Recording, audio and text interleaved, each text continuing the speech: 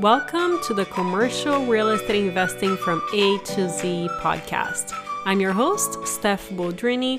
We provide straightforward information by bringing excellent guests with real-world experience in all topics related to commercial real estate investing. And in today's episode, we're going to be covering what are the top 5 things you should keep in mind when negotiating retail leases. We're also going to cover what kinds of tenants are leasing retail space today. We're chatting with Drew Crystal from Marcus & Millichap. He has been a retail broker with them for over 17 years and has his own retail group. Here we go. Drew, thank you so much for joining us today. I cannot wait to hear all the things you're going to share with our audience today. But first, why don't you tell us a little bit about you? Thank you for having me. I really appreciate it. It's very exciting. My first podcast. I'm originally from New York. I grew up in Westchester, just outside New York City, but I've been living in South Florida, in Miami Beach, specifically for a little over 20 years. I've been in real estate almost my entire life. Since I was a teenager. My brothers and my dad started a real estate company. So I kind of always wanted to sit in the room and listen. When I got out of college, I went straight into office leasing brokerage in Manhattan when I moved back to the city after graduating from Emory University in Atlanta. So I represented tenants in negotiating office leases. It was very difficult, and I was probably too young to be doing that, but it was a good opportunity for someone who was green, looking to learn a little bit about the real estate world. Eventually, I decided to move to South Florida in the late 90s when I was about 25. I went to law school. I went to University of Miami, and I got my law degree and spent a whole bunch of money only to decide not to become a lawyer and go back into real estate brokerage, which is where I landed in 2005. I have been working in the same office at a company called Marcus & Millichap, which is one of the largest commercial real estate brokerage companies in the country. And I started here in 2005, and I've been working in the same office for almost 17 years, doing the same thing, which is commercial real estate brokerage, focusing on multi-tenant shopping centers.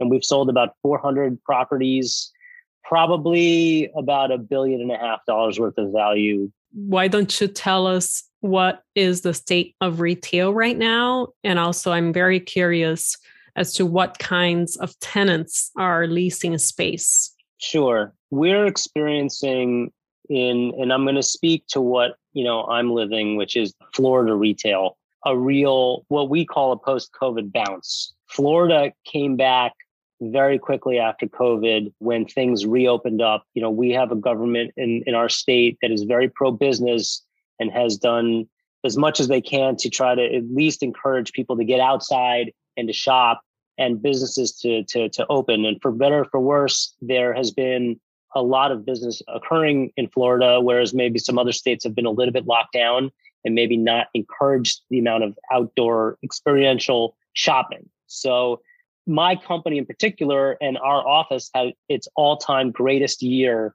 in 2021. The company itself did $90 billion worth of sales. Our previous high was $45 billion, which is unbelievable. And in fact, this year, we're actually ahead of the sales for the previous year. And that's national. Sure. But I can tell you that most of my colleagues are having career years, the last year and this year. And I think the main reason is that there's been a real pent up of demand in the retail market, especially. You're seeing returns that are a lot better than other product types. What do I say? What do I mean by product type? Multifamily, industrial, office, retail, land. Those are really the major product types. Now, multifamily has gone off the charts, especially in Florida, where a cap rate or the return has been crunched down to 3-4% return on a cash investment. Yeah. Which is so low that people are looking for any other type of yield. So what it's done is it's driven a lot of investors out of both multifamily and industrial, which is also incredibly hot right now, industrial across the country, to retail. So retail has been really hot. If someone can get anywhere from a 5.5% to 7% return on investment before leverage, they're ecstatic and they're looking at retail as an investment that maybe they wouldn't have made. So Right. whereas the retail market was already hot in Florida because of the density and the amount of people that are constantly moving into Florida, and we've always had a positive, what we call net positive migration. So when COVID hit, people from New York, California, Chicago, a lot of the areas where it was just not so friendly, I guess, to live, moved to Florida, and it really increased the amount of migration to Florida. So our density numbers have gotten even more compounded. And what happens when you have way too many people and not enough retail is that there's rents escalate, there's not as much vacancy, and basically it's a very healthy retail market. It continues to be. Florida has notoriously been under-retailed, and that's why there's so much interest in Florida retail, because more and more people keep moving here, and there's more and more demand to shop and to drive around, and density, and they're building apartments and whatnot. The other major reason why there's been so much activity is that rates have been peaked, let's just say 8 months ago, where people were, average investors were going to commercial banks and getting recourse or personal guaranteed loans as low as 3%. And in some cases, interest only loans.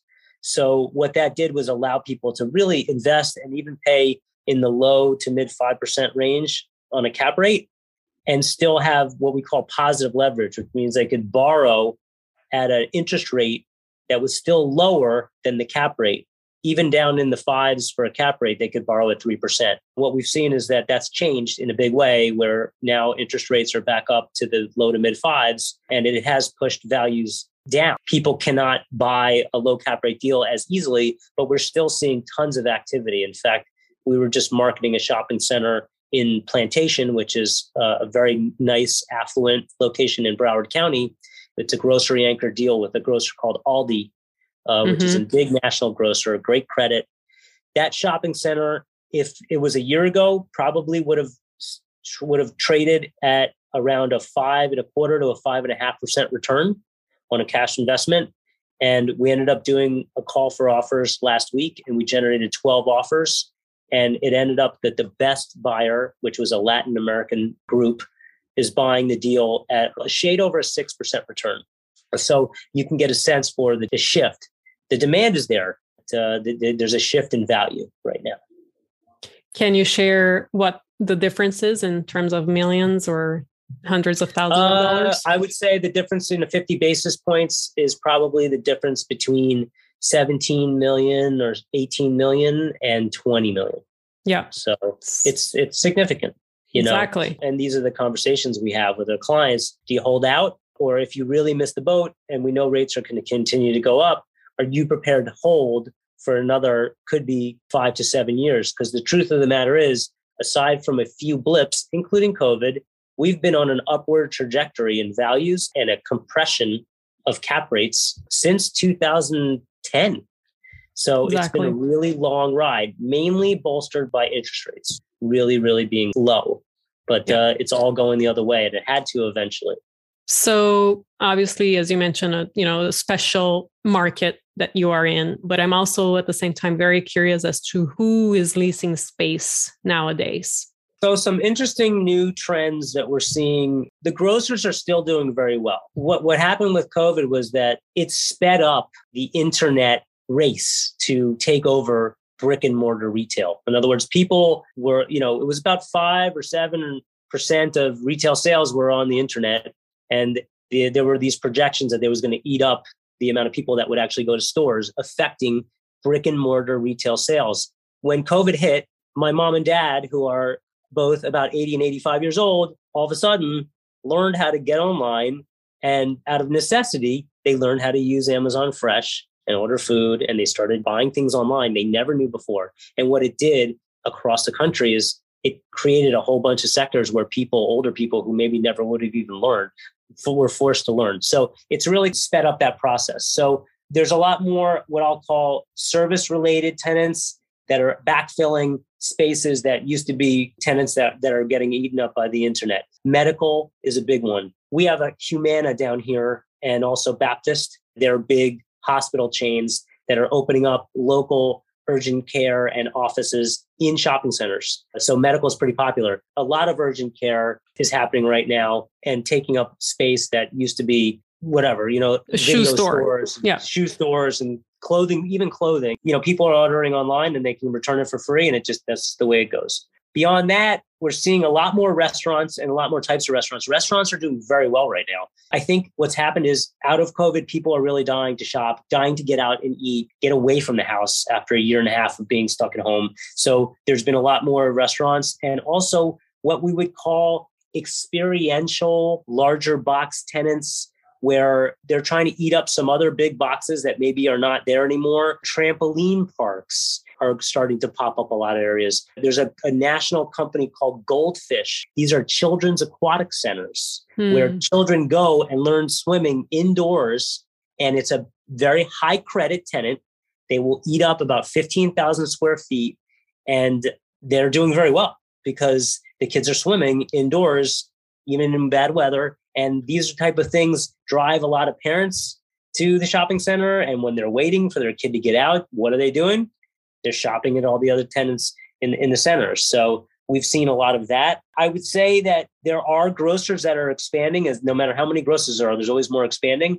Amazon Fresh, I have multiple clients that are developers, are developing Amazon grocers. Now, I've never set foot in one because I don't think any have opened, but they are popping up all over Florida. There will be many more that are going to pop up and compete directly. They're trying to compete directly with Public supermarkets, which is the big kahuna in Florida and in the Southeast, along with other middle grade shopping centers, not as much the Whole Foods Fresh Market.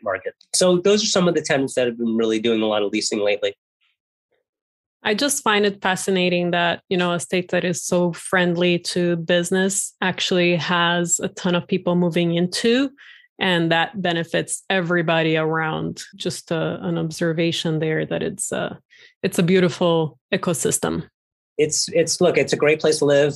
It used to be that the quality of life was a lot cheaper, but I can tell you that in a lot of areas, it's become really, really expensive to live here. And unfortunately, when you used to be able to rent a 2-bedroom apartment for $2,000, it's now $4,500. And that change happened very quickly post-COVID when there was a rush for people to move down here. And the thing about Florida, I could tell you, is that when you move here, usually you don't ever leave because the weather will suck you in, and it's just a beautiful place to be, and it's outdoors and playing golf all day and whatever people do. It's a fun place to live. Yep, it definitely is. I always love asking this question to retail brokers, people that have been in the business for a long time, because every time we get different answers. But can you give us, maybe 5 most important things that retail investors should keep in mind when negotiating leases? Sure. So I sell, like I said, for a lot of sophisticated institutional clients, but I also sell, the bulk of my business is working with private investors.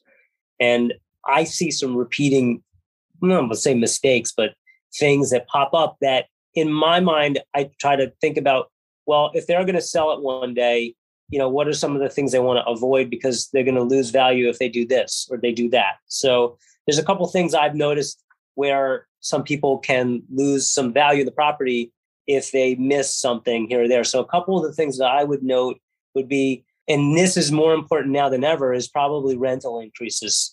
Trying to get annual rental increases that at least match inflation. And I mean, inflation's off the charts, and I don't know if it's going to continue to go this way, but I would say that if you can, try to negotiate at least 2.5% to 3% minimum annual increases.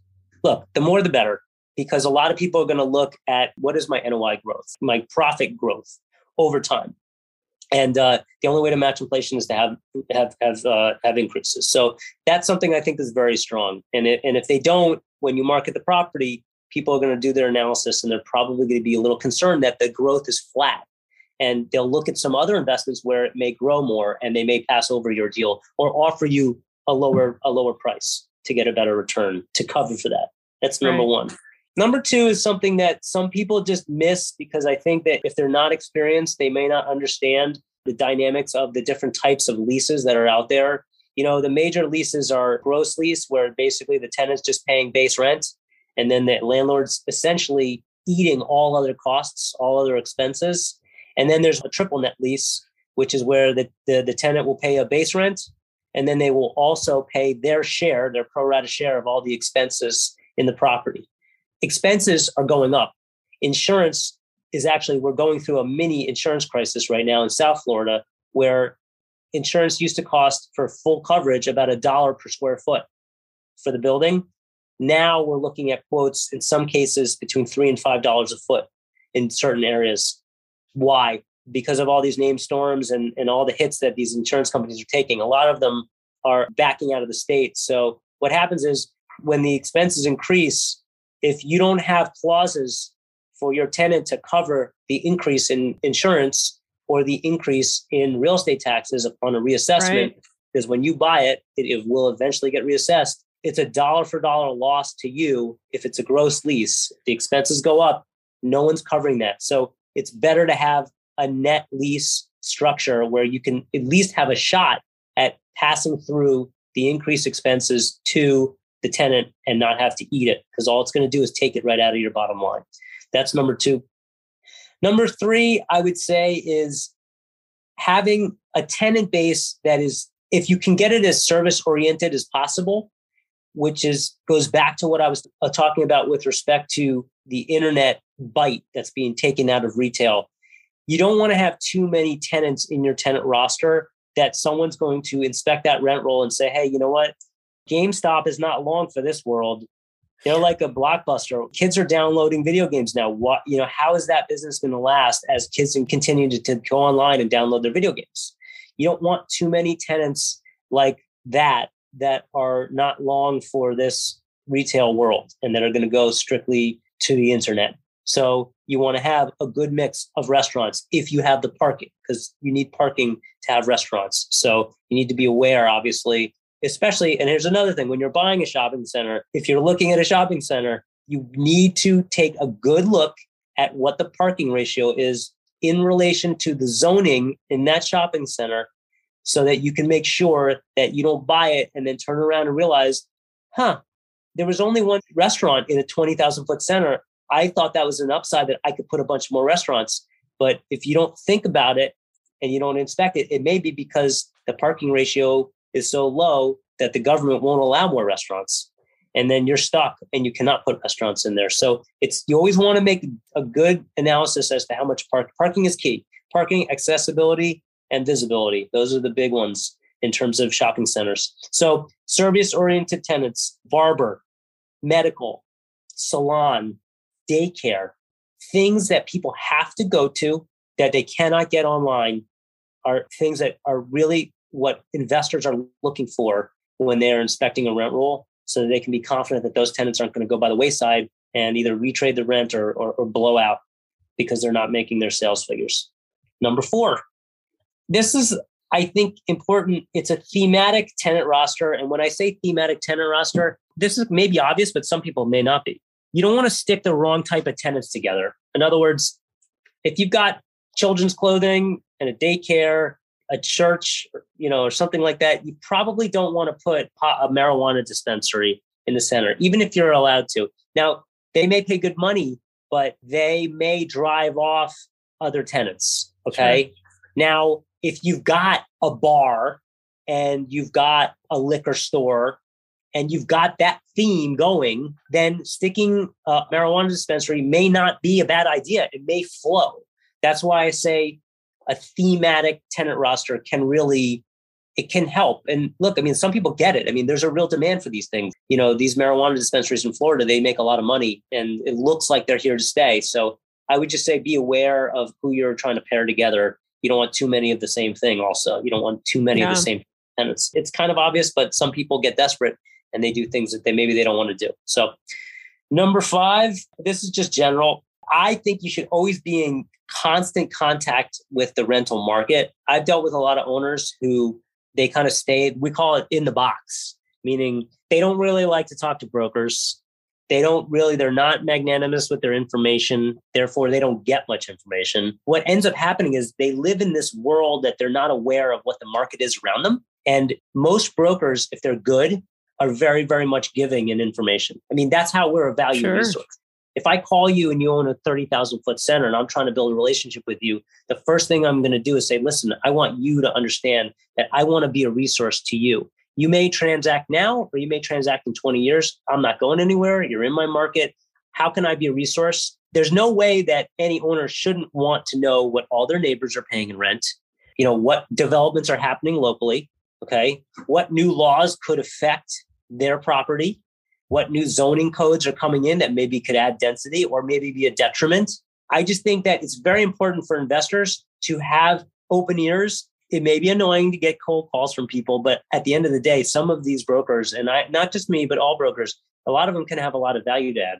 So I always tell my clients when they're like, I got a call from this guy and this guy, I said, you should talk to everybody because I don't know everything and I don't know everything that's going on. And it's good to get as much information as possible. So I would say that making a mistake would be not opening yourself up to keeping and understanding what the market is. If it spikes and you've got a couple leases coming up, you really should know that you're going to leave money on the table, or you could be leaving money on the table if you're not aware of where the market just went. Wow, so awesome. And I would love to work with you if I ever buy retail. Is there anything else that we haven't touched on that you think should be important for our audience to know? I just think that, and we were talking about this a little earlier, the market right now is getting very interesting. Like I said, there's a lot of demand because there's still a lot of capital out there. As the stock market continues to fall and fall, it's going to affect some of the tenants because you have to understand, if it's not a corporate tenant, you're talking about a family.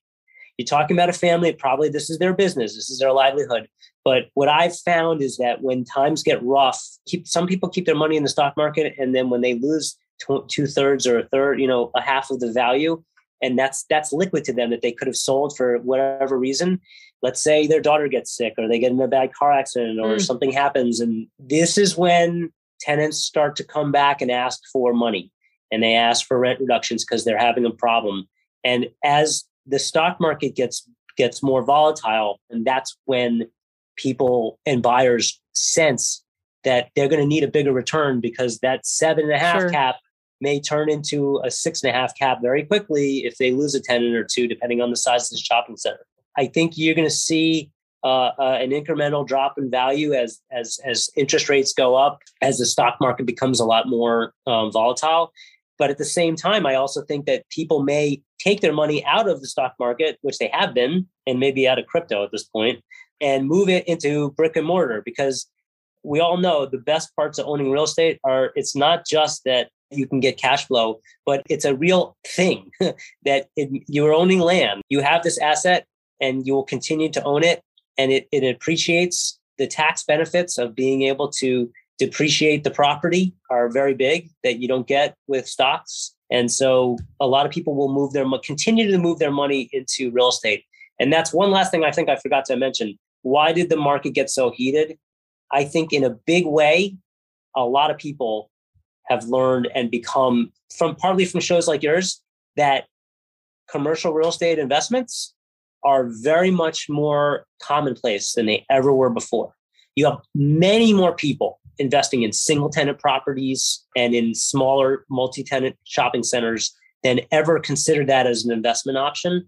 And because of that, you just have more competition and more demand. And so we live in an area here in South Florida where there's constant demand, and it's coming from not just America, not just Florida, but South America, Europe, everywhere, and New York, and all the people that are moving down here are moving their money down here. So we see it all the time. You go to a market in Northern Florida, you get a better return because there's less demand.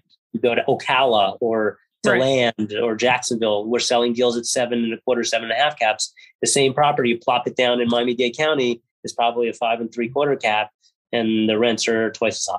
That's about everything I could. If you have any more questions for me, I'm happy to go. I have plenty, but we don't have a ton of time. How can our listeners get in touch with you? Well, if anybody wants to call me, my number is 786-522-7065. That's my direct office line. I work in the Miami office of Marcus & Millichap.